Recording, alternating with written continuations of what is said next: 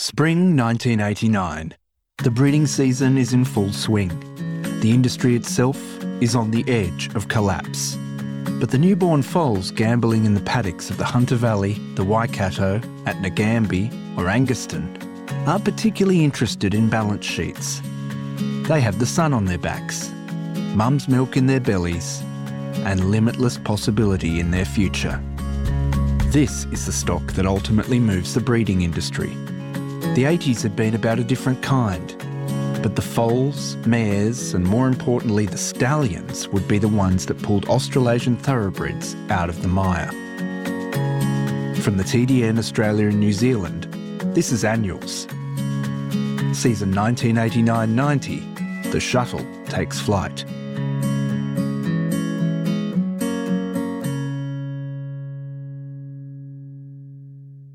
The Australasian stallion population of the late 1980s was not as colonial as some might have thought. Sure, the Star Kingdom line had flourished in Australia and even gained a toehold in New Zealand. But for every Biscay, Karoo Star, Bletchingley, Mascay or Licorice Stick, there was an Imperial Prince, a Vice-Regal, a Yates, no, not that one, or a Pompey Court. The big daddy was, of course, Sir Tristram, the Irish-born son of Sir Ivor, that a future Sir Patrick Hogan stood at his Cambridge stud in New Zealand. It was a cosmopolitan stud book, but aside from a few notable exceptions, Champion Sire's Amazon was a Group 1 winning Aga Khan product, the imported stallions tended to be underperforming blue bloods, overperforming no bloods, or had already failed somewhere else en route to the Antipodes. In Europe, names like Blushing Groom, Sadler's Wells and Nureyev held pride of place at the top of the tree. Halo, Aladar, Fapiano and Danzig starred stateside. These were the heavy hitters, and Australasia was playing catch-up. But there were players that were determined to do just that. An upwardly mobile farm was Sedgenhoe. For decades the private fiefdom of the legendary Lionel Israel, it was home to the exceptional Star Kingdom horse Karoo Star, a powerful chestnut that, if you sent someone down to Central Casting to find you a masculine equine, would pick himself. Karoo Star side two slipper winners, Luskin Star and Full On Aces, Classy Galloper Marceau, and a paddock mate at Sedgenhoe, Aurealis, a handy stallion. Sedgenhoe also stood Oakley Plate winner Turf Ruler and one of the early Northern dancers, Yalla Native, in the 80s.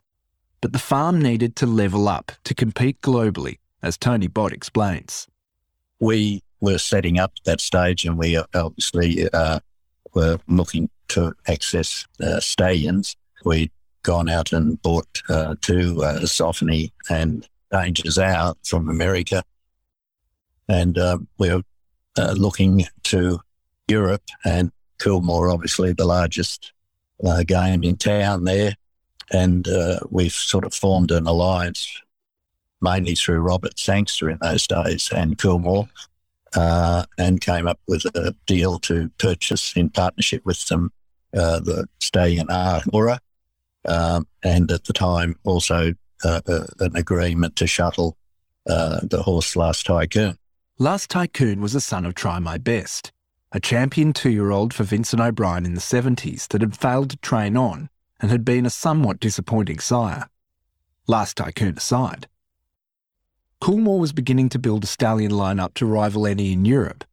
Sadler's Wells and Caerleon's first runners were flying. Why Last Tycoon? Well, one, he was new, and we wanted something rather than staying the bed standing there for a number of years. The race record was impeccable, certainly for our standards, and he was a magnificent-looking horse. Pedigree we liked and thought it would mix out here, and that was one of the reasons. An ounce of luck, I suppose, is worth a ton of good fortune, but anyway, that's how it turned out. Last Tycoon was the polar opposite of Karoo Star. For one, he was a rich chocolate and Karoo was a chestnut. The Star Kingdom horse was slabs of muscle and bone, with a Herculean head and jowl. The Try My Best stallion was European refinement and reminiscent of his dam sire, the brilliant and diminutive Mill Reef. And he was an outstanding racehorse. A King's Stand Stakes winner, he had stepped up in trip in one of the first Breeders' Cup miles. He was also going to be on this revolutionary concept, the shuttle. But wait, was the concept that new? In the 1970s, two stallions famously became the first recognised shuttlers. In New Zealand, American billionaire Nelson Bunker Hunt shipped a son of Dutel to the very first iteration of Waikato stud. Named Pretendre, he was no beluga. He'd almost won an English derby, and subsequent to his Kiwi adventure, his son Canyonero, the Caracas Cannonball, won 2 legs of the American Triple Crown. Pretendre's progeny down under were less impactful. Star European sprinter Deep Diver made the trip to Victoria in the 70s. He too met with little success, though he did manage to sire Oakley Plate winner Gleaming Waters. In the 80s, 2 greys helped things gain momentum. God's Walk was a big-name addition, standing for $15,000 in his first season on the shuttle from Coolmore to Lindsay Park. He was sadly short-lived, but from his shuttle time produced the outstanding St Jude, who would win a Magic Millions in season 89-90 en route to Group 1 glory. John Massara's Kenmare was a different proposition. He was a proven commodity, a star sire in France, and, as Last Tycoon took his first mouthful of Hunter Valley grass, was in the process of wrapping up his second Gallic Sires premiership on the bounce. Bluebird also shuttled in the same season as Last Tycoon, so he was exotic but not too exotic for breeders, and on balance the refined brown horse with the snip was the best racing shuttle stallion to set foot in Australia to that point. He was very popular. I can't remember the exact number. I know it was, in fact, initially Coolmore said we couldn't cover any more than, I think it was about 70 or 80, because that was, sort of the numbers at those stages. And also a shuttle concept was in its infancy, and they were worried about, wearing the horse out. As we got into the season, we had, I suppose, well over 100 bookings, and we felt we had to honour some of them. So I approached Christy Grassick, who was the manager, and said to him that, the horse was thriving here. He'd improved in conditions with a bit of sun on his back out in the colonies. I would guarantee that we could cover another, 20 or 40 mares, and that when he went back, they'd be ecstatic with the condition, that the horse would be in better condition having done the season here than when he arrived. And cut a long story short, we did get them to agree to that, and the rest is history. And of course, nowadays they cover 200 or even more, 250. And so it was quite revolutionary in a lot of ways. So you're to blame? I don't say we're to blame, but it was the start. I mean, we were one of the few. I mean, in the old days, Colin Hayes stood God's Walk with Coolmore and Sangster. Then there was a lapse of a number of years, and I suppose we were the next one with Last Tycoon, and that sort of tended to open the floodgates. Oh, sorry, we had Ahanora too. Ahanora was a chestnut son and a Jinski's conqueror in the Champion Stakes, Lauren Zacchio. He had pulled himself up from blue-collar semi-obscurity to become a rising star in Great British and Irish breeding, and a particular favourite of Robert Sangster. At the time, Arrowfield owned Ray Aura Stud, or a controlling interest in Ray Aura Stud in New Zealand. And John Massara approached us when we had Nora and said he desperately needed to stay in there, proven stallion. And he did a deal with us that he would stand the first couple of years over in New Zealand, and John would, guarantee a certain number of mares of his own to him. John had a very good broodmare band. So we thought that was, made quite good sense, and we sent a few of our own mares over to him. And then he came over, I think 3 years later, the third year, and unfortunately he had a paddock accident and shattered a hind pastern and had to be put down. The full impact of Ahanora's loss wouldn't be felt for 3 years. At the time of his death, the colt from Rose of Jericho was 7 months old on Lionstown Stud in Ireland. At 3 years of age, he would become only the second horse to run in the Kentucky Derby and the Derby at Epsom. Named Dr. Devious, he won Epsom's version for his owners Sydney and Jenny Craig. Yes, that Jenny Craig, and would eventually become a dual champion sire in Italy.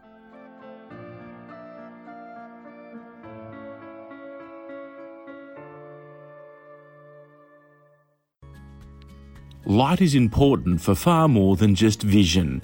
Stabled horses often fall short of good light. Scientifically developed, Equilume's smart stable lights help strengthen the horse's natural circadian rhythms to ensure that every cell in the body functions optimally, keeping your horse healthy from the inside out. The blue light in Equilume's revolutionary lighting products positively influences muscle tone, coat, immunity, respiratory health, behaviour, and much more. So head to www.equilume.com to learn how Equilume performance lighting will give your horses the competitive edge.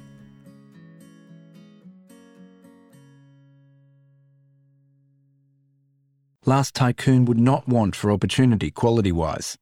At the similar time, we negotiated a package of brood mares. Some, I think, were Roberts and some Coolmore partnership. I think it was, from memory, about 10 or a dozen, which we purchased and brought out in Australia mainly to feed those stallions. They put up probably a number of probably 20 or 30 odd mares that could be purchased.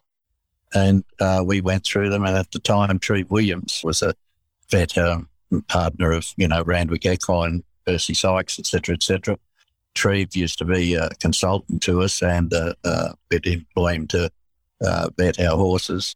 And he had a large input to the physicality of the mares. And we, with a bit of luck or good guidance or whatever, ended up with these dozen odd mares, which, certainly half a dozen of them were tremendous, performers. The offspring of those mares would change the face of racing in the Southern Hemisphere. More on that in a future annuals.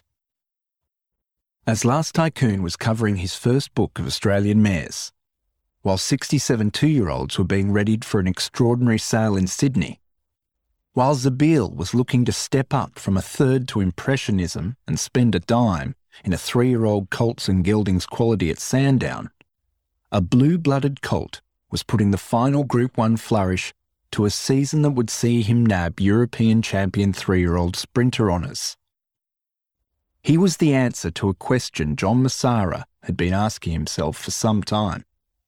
We had done a study at Arrowfield when we'd come to the conclusion, which was nothing bright, that Northern Dancer was going to be a superstar, that he was already a superstar. And he had all these sons which are now going to start and performing at start. So that's a pretty good guy, And so we said, we've got to get into that line somehow. We can't afford a direct son of Northern Dancer. We might be able to afford a grandson, right? So we went through and looked at which of the sons of Northern Dancer progeny would suit Australia, and were there any targets. And after analysing all his stallions at stud, Northern Dancer sons at stud, we zeroed in on Danzig as being the one line that liked grass and had a lot of speed.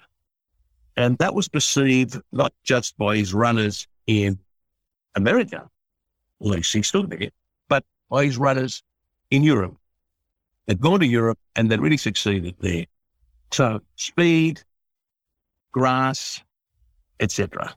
So we zeroed in on Danzig, looked at all his 2-year-olds and 3-year-olds, and it shone like a beacon, this horse called Danehill, who had won the Gorkanori Stakes, we're now a Group 1, of course. It's that a Group 1 at Ascot. It's a Platinum Jubilee. It's a Jubilee. And in those days, I was a Group 3, I think, and had run a place in the Guineas behind Nashwan. And they had stayed, and they then returned to a sprinting campaign when they realised he wasn't going to be a Derby. They all go for the Derby over there. And once you fail at the mile, they, veer you back towards sprints. And they were heading for the Ladbroke Sprint Cup. And we waited until he won his Group 1, the Ladbroke Sprint Cup. And we then moved in.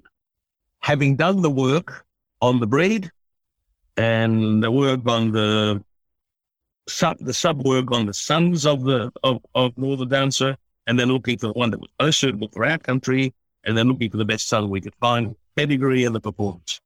In the era before ready access to replays, before email, before many of the communications tools that have made the world a smaller place, it wasn't easy to get a line on the true quality of a horse unless you had help. But this also presents an opportunity if you're willing to take a risk. And without having looked at him, but only from pictures and videos and things we could glean, we didn't want to tell anybody else about this. Internally, we zeroed in on him and we talked about it, and we decided that we would appoint an agent, young agent who would be keen and trustworthy and could do the job for us. And that was to be John Ferguson, who ended up being the world chief of Darley after finishing his agency work, his work as an agent. He ended up becoming a Darley group, and we've been great friends for all this time now. But he was the guy that came in to approach Juddmonte. Would they sell this horse Danehill? And that's how the whole thing started. It's hard to think of a time when Danehill wasn't a universal byword for excellence in breeding. But 1989 was that time. It was also when some trans-hemispheric trips occurred that would once again tilt the breeding world on its axis. Late 80s again, John Magny came out to Australia. This is Duncan Grimley, who did stints at Arrowfield and Sedgenhoe in the late 1980s and early 90s. Invited by a guy called David Kendall, who was a part owner of Sedgenhoe at that stage, to look at becoming an investor in Australia. And Robert was a massive investor and a massive partner of John, so he was all for, Coolmore having a presence in Australia. I'd been told by Robert Sangster, who was a dear friend as well, to go and see these Coolmore people who were really doing things in Europe, because if I could link up with them, I was starting to do a few things in Australia with the very powerful accents, and we could work together on shuttling and that sort of thing. So in the middle of these discussions on Danehill, I went off to Ireland and saw them.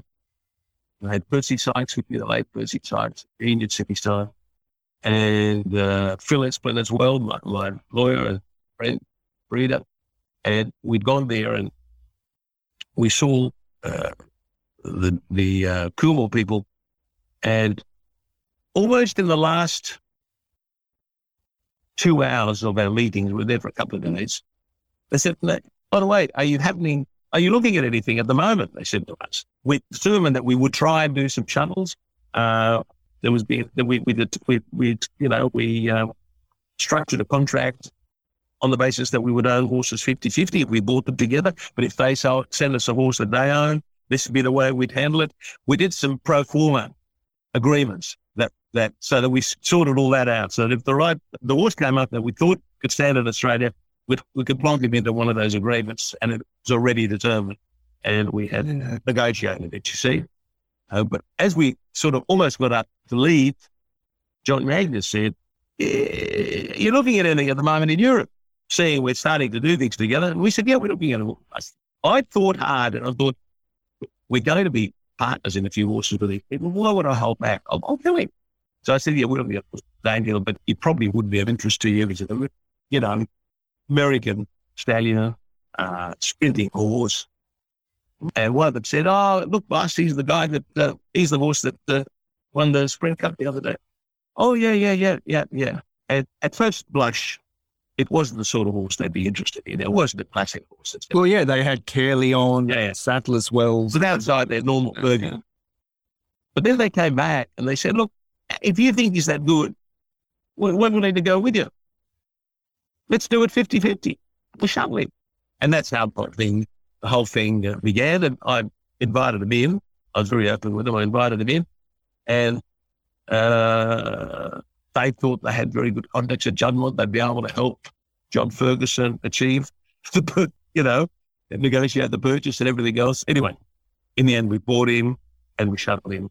And that was the end of it. So that was it. That's how the thing began. It began with the desktop study of Northern Dancer.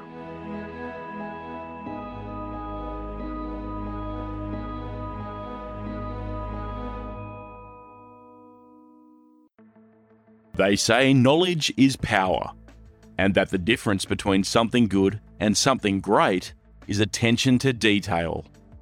Plus Vital provides state-of-the-art genetic testing for the thoroughbred industry, used around the world to help make better-informed racing and breeding decisions.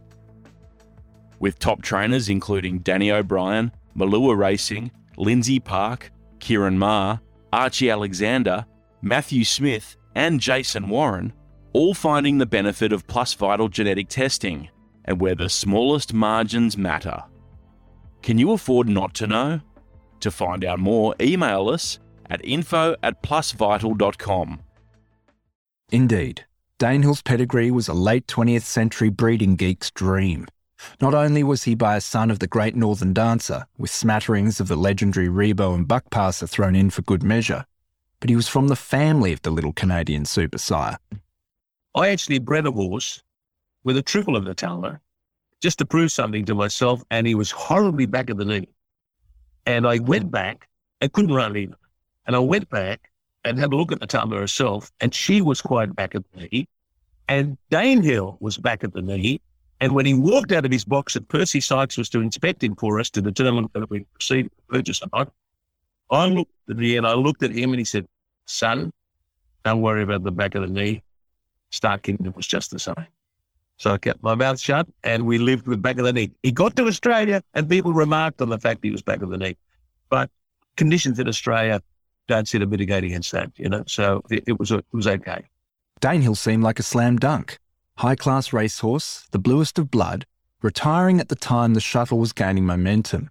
There was just one catch. He cost £4 million, and the bloodstock market was in freefall. It was a huge risk. I was on a mission. I was on a mission to internationalise Australian bloodstock, particularly Arrowfield's bloodstock. And Kenmare was the first move. Danehill was the second move. Kenmare was a champion sire of France, great sovereign line horse, had worked here in Australia before, beautiful outcross. And Danehill was something out of left field from a sire line that was conquering the world. And a horse we thought would suit local conditions because very few shuttle stallions have worked out.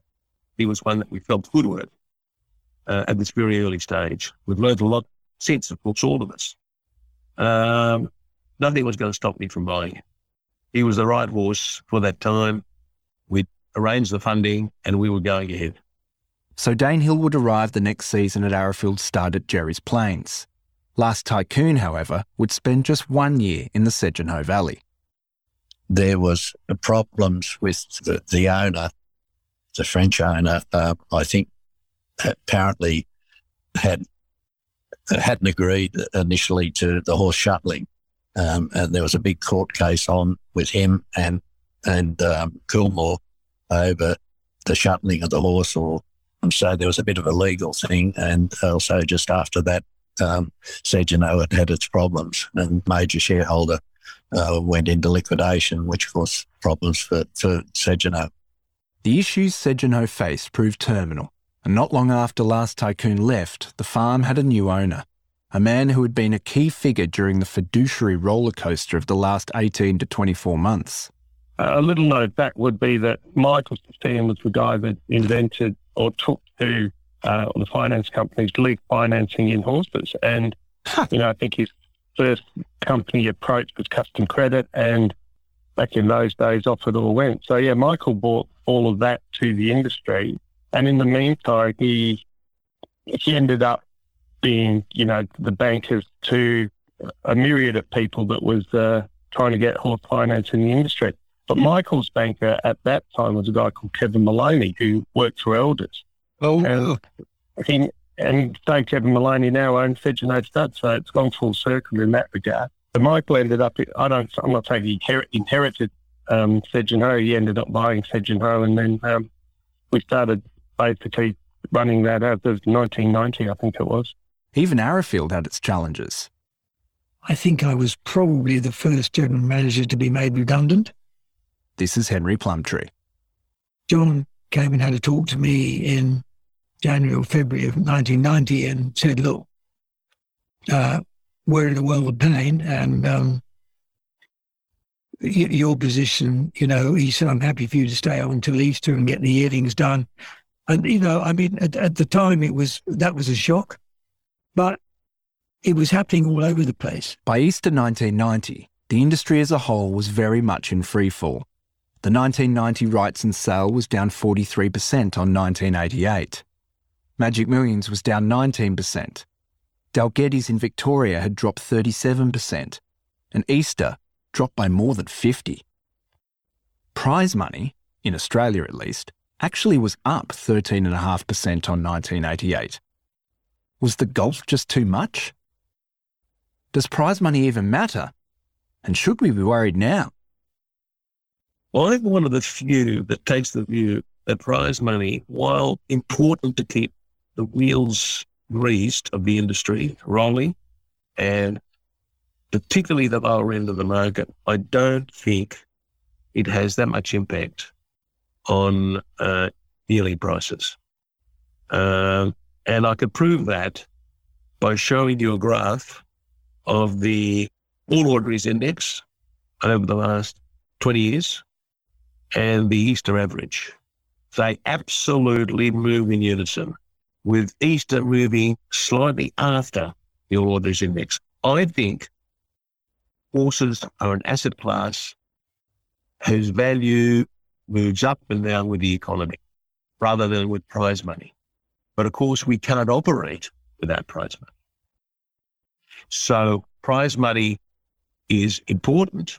But at the end of the day, on average, it only returns you about 40% in Australia, even at today's heightened levels of running costs of racing. Your training costs, training, veterinary and other costs of racing a horse, owners recoup about 40%, even after the rises that we have. So you can see how it can't have a massive impact unless it's prize money that would recoup you 100% of your running costs. And for that, you'd need a doubling of current prize money. It has an impact, particularly at the lower level. It keeps people in the game at the lower level. But in terms of Easter, that's more impacted by economic cycles. That's what I think. Yeah. And I can prove that to you by asking you to look at recent sales in Europe. How is it that they're so high? Prices of yearlings, horses in training, mares, when their prize money is no more than ribbons in comparison to us, right?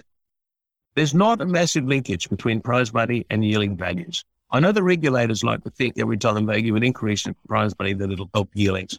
It doesn't help yearlings. It helps keep people in the game. That's what it helps to do. I think the horse industry over many generations and many years has been somewhat of a boom and bust industry. But the difference between now and then, back then, everything was done on finance. So I would imagine that 80% of the market was finance.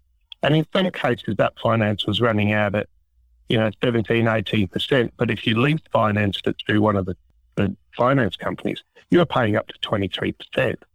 I know that, we had some leased horses at that stage, a friend and I, and we were paid 23%, but no one seemed to worry about it at that stage. Until all of a sudden there's a correction on Wall Street, which has nothing to do with the horse industry, we all thought. And then all of a sudden the banks are tapping you on the shoulder for the repayments of your money. The stages of tapping on the shoulder became your neck in a headlock. The market would say that it went down 40 to 45%, but if you had to sell, then the market was down 75 to 80%, and there was people just going out backwards. That won't happen, next time we get a correction in the market, which is obviously inevitable sometimes, because there's nowhere near the amount of money that's financed. Most of the money now people are actually paying for. So, yes, we'll have a correction, but I doubt very, very much that we'll ever see another crash similar to what we saw then. I think the fundamental point that drives the Australian industry so hard and has an offshoot the New Zealand industry is that prize money factor. Because it means that trainers, syndicators, and breeders can go to the marketplace with a product which has a reasonable chance of breaking even. But you can't quantify the excitement of 42 people in a syndicated horse winning an Everest. You just simply can't quantify that, particularly in a nation like Australia, which has that not glass half full, but glass overflowing mentality to everything they do. It's a fantastic environment to work in. I would say that prize money and the restructure of the industry, whatever it was 15 years ago, has been the underwriter of the current success. Yes, global investment has come, and that's been a very big part of it. But why has the global investment come? It's come because Australia is seen as a shining light for a racing system and how it should work. Now, if you live in Australia, yes, of course, there are moans and groans and grumbles about racing administrations and they're never going to get it right and this bloke hasn't got the tracks in Queensland right and blah, blah, blah, blah, blah. But fundamentally, the wagering industry in all of those states will keep driving that prize money thing. And it's about not killing the golden goose. The golden goose is the punters. Once you kill the punters and you put them off racing, they'll go somewhere else. They'll go to casinos or go to sports betting. And I think sports betting is probably the single biggest problem that racing has looming on its horizon. And the return from the TAB in New Zealand, for example, the return to sports betting agencies as opposed to racing, which is decreed by the government in New Zealand, is substantially higher than Australia, which is a big impost for the racing industry here. But I think, the system in Australia with good race courses, good services, the sort of infrastructure that punters like to deal with, which is why Hong Kong is the biggest wagering jurisdiction in the world. Japan is so populous because everything is a level playing field. You've got good jockeys, you've got good horses, you've got good services. You bet on it. Yeah. It takes the element of chance. It lowers the element of chance.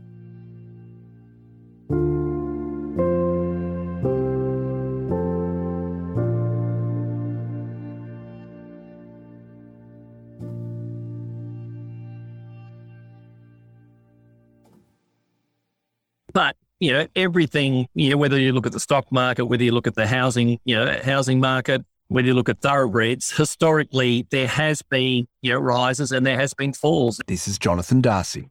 Now, the fall you talk about, 89 to 90, that's as severe as we've ever seen. I don't think we'll ever see that again.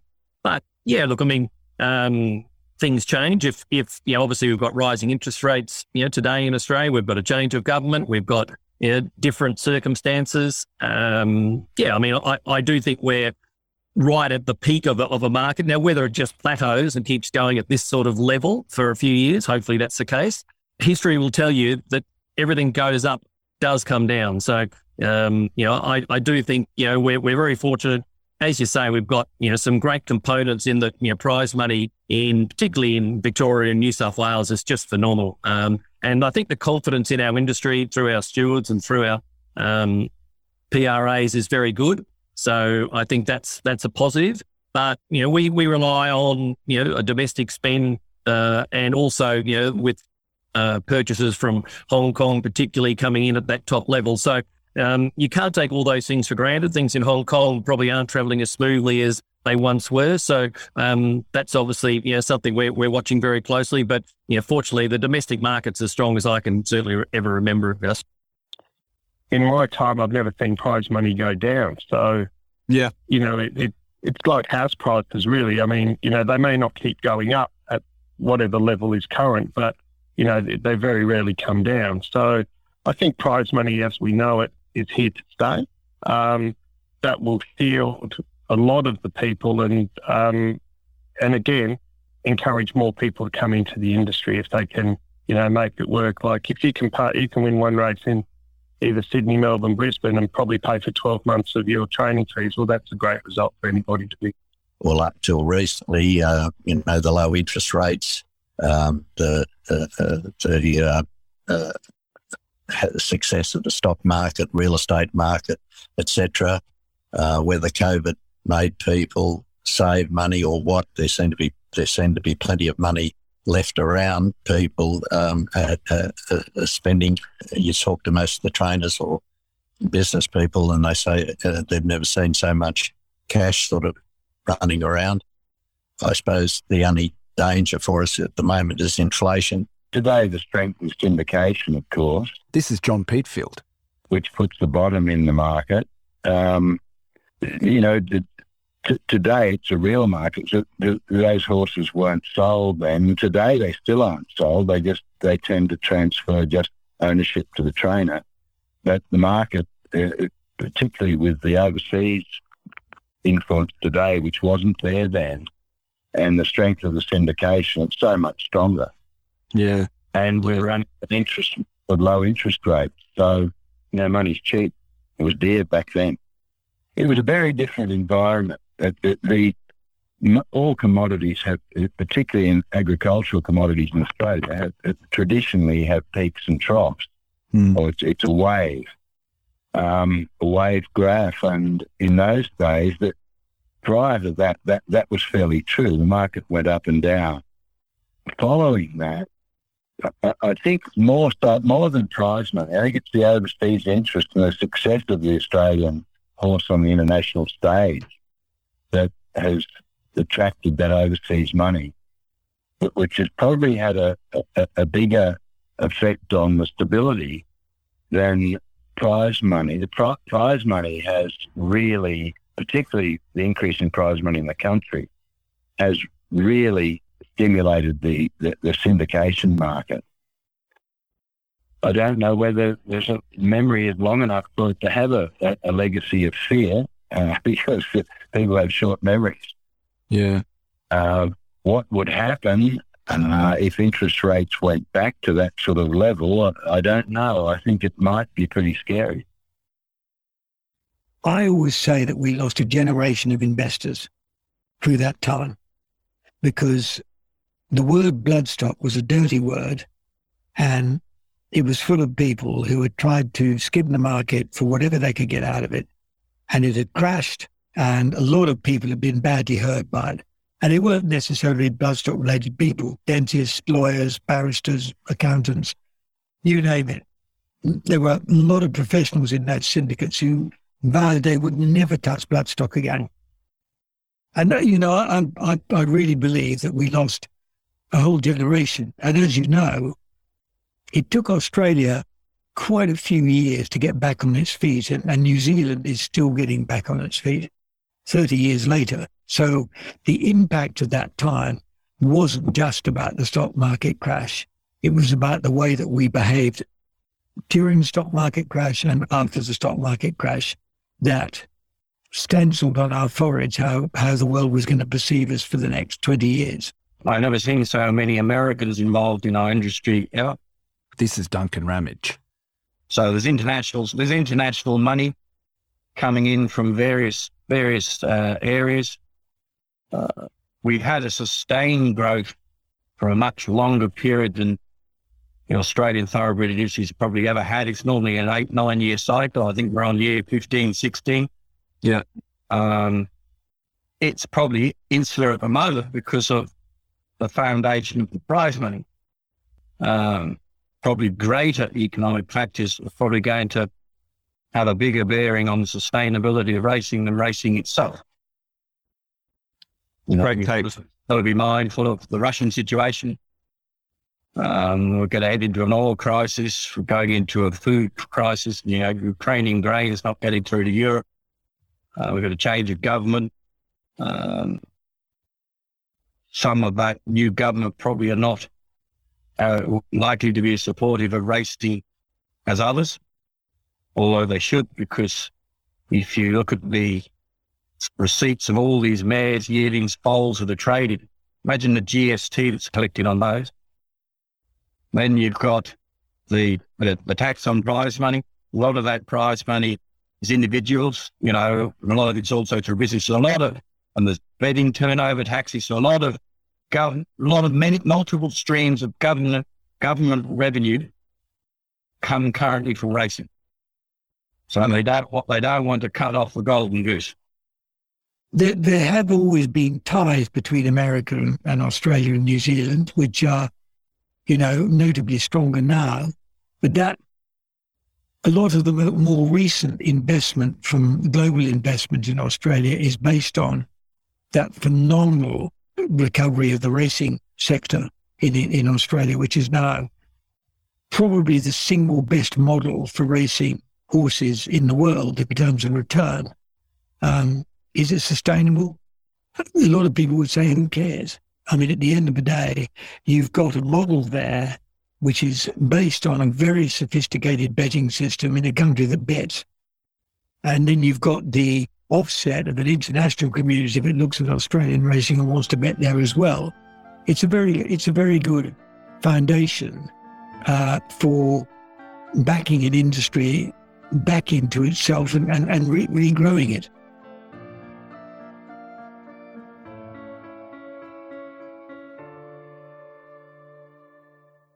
Unfortunately, New Zealand hasn't been that lucky.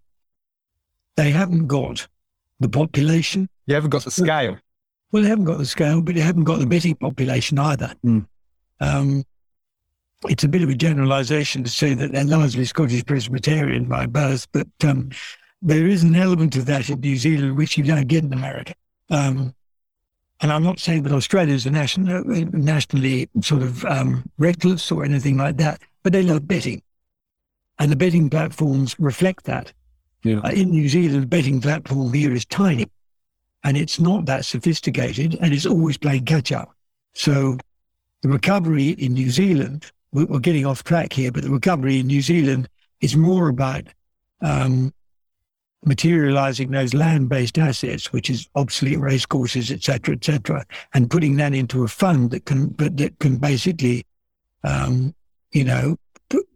get the flow of money back onto the racecourses. The instance that I think is probably things that you've heard from old men, This is Joe Walls. If you're entering the share market, don't do it on borrowed money. And I think same with bloodstock. If you can afford to buy them, sure, go ahead and buy them. But if you haven't got the money, it's very unwise to borrow the money to do it. And I think that's what forced their hand in many ways, because a lot of the people were borrowing it on the basis that what they were buying was going to be worth more at some stage in the future. And as well as I do, that that's a pretty tall order to ask for in this game. And what about the man that had drawn the short straw of being one of the public faces of the collapse of an entire industry? Bart Cummings' near fall from grace was a lesson to many. I think in hindsight, and I'm sure he would have loved to have, got some contracts in place and had agreements signed by the accountants. I think it's fair to say that he was naive in setting up the agreements that he had. I mean, it was all done on a handshake and a nod and a wink. And, Anthony Cummings was bidding on some of these horses at sales, and he had representatives of the accounting firm standing right beside him, telling him to go again. Now, for some reason, the lawyers didn't see that as, tying the accountants to the actual sale of the horses. So, there's no way in the world that anyone would be entering an agreement without getting something in writing today. But back then, Bart didn't have anything in writing, and that's what ultimately cost him severely. Bart was already an all-time great trainer. The Lazarus act he pulled from the Night of the Stars onwards has the making of an HBO drama. Not only would he win the Sydney Premiership in that very season, but before his passing in 2015, he would train a further 5 winners of Australia's greatest race, the Melbourne Cup. He would win his 2nd, 3rd, 4th and 5th Cox Plate. He would win Derbies, Oaks and Caulfield Cups. He would win his first international group race. He would train 2 horses of the year and a champion that would have claimed that honour had he not had the misfortune to race at the same time as Black Caviar.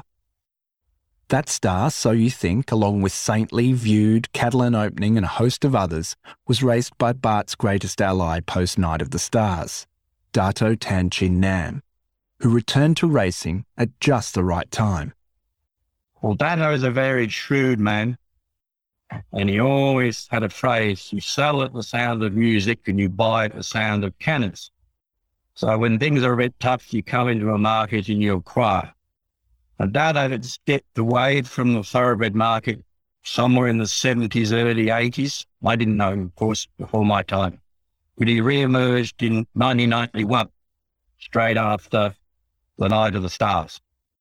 And yes, he was going to buy some horses to put in Bart's stable to support Bart, because he remembered, his time with Think Big. And so he re-emerged at that time, and he brought the horses through me, or Bart assigned me to buy his horses, in actual fact. And he was originally only going to have 3 horses every year. Well, that grew.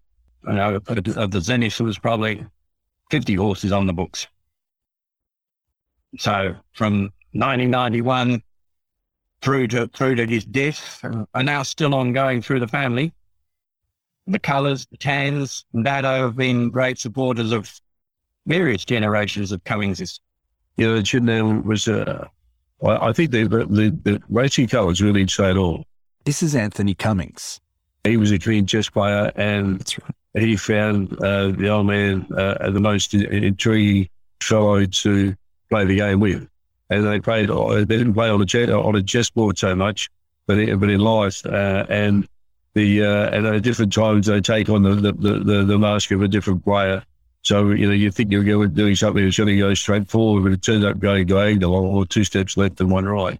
So I think they both played the game very well.